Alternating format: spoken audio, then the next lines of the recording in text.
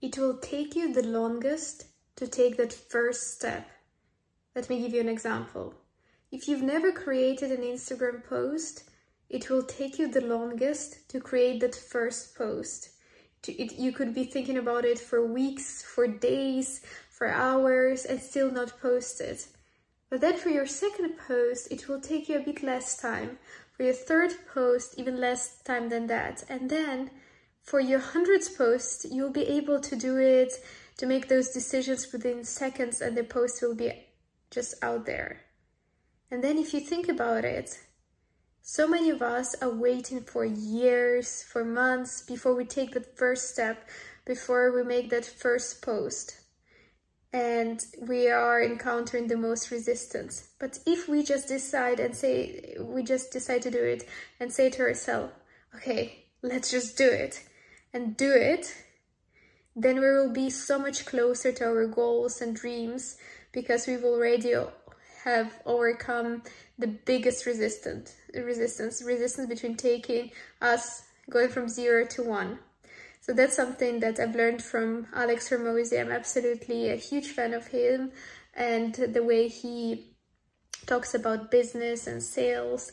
And I really love it because he basically says that you need to put in the reps and you need to put in a lot of volume. And most of the people underestimate the volume to actually get good at something. That's why I was saying, with your first post, we should not even be overthinking it that much, because it will probably be not that good. But the thing is, you need to do it to actually get good. So you need to start with that first trial, which will be probably your worst one. Embrace it and just go ahead and do it. And but knowing that after hundreds of posts and trials, you'll be so good that everyone would tell you, oh my God, you've got a natural talent, a God-given gift. You're so good at it. And only you would know that you've actually put in so much work, that hundreds of posts over hundreds of days, every day showing up, and that it's just a lot of practice. And if someone saw your first post, they would be shocked at how different it is from how good your current post is. So that's why I'm taking Alex Hormozi's approach in terms of getting good on my entrepreneurial journey, connecting with more people and doing more of the volumes, doing more of the reach outs and learning those sales skills. Because ultimately, if you want to have a business, it's crucial to have sales skills, because otherwise, if you cannot sell something, you don't have the sales skills, you don't have the business.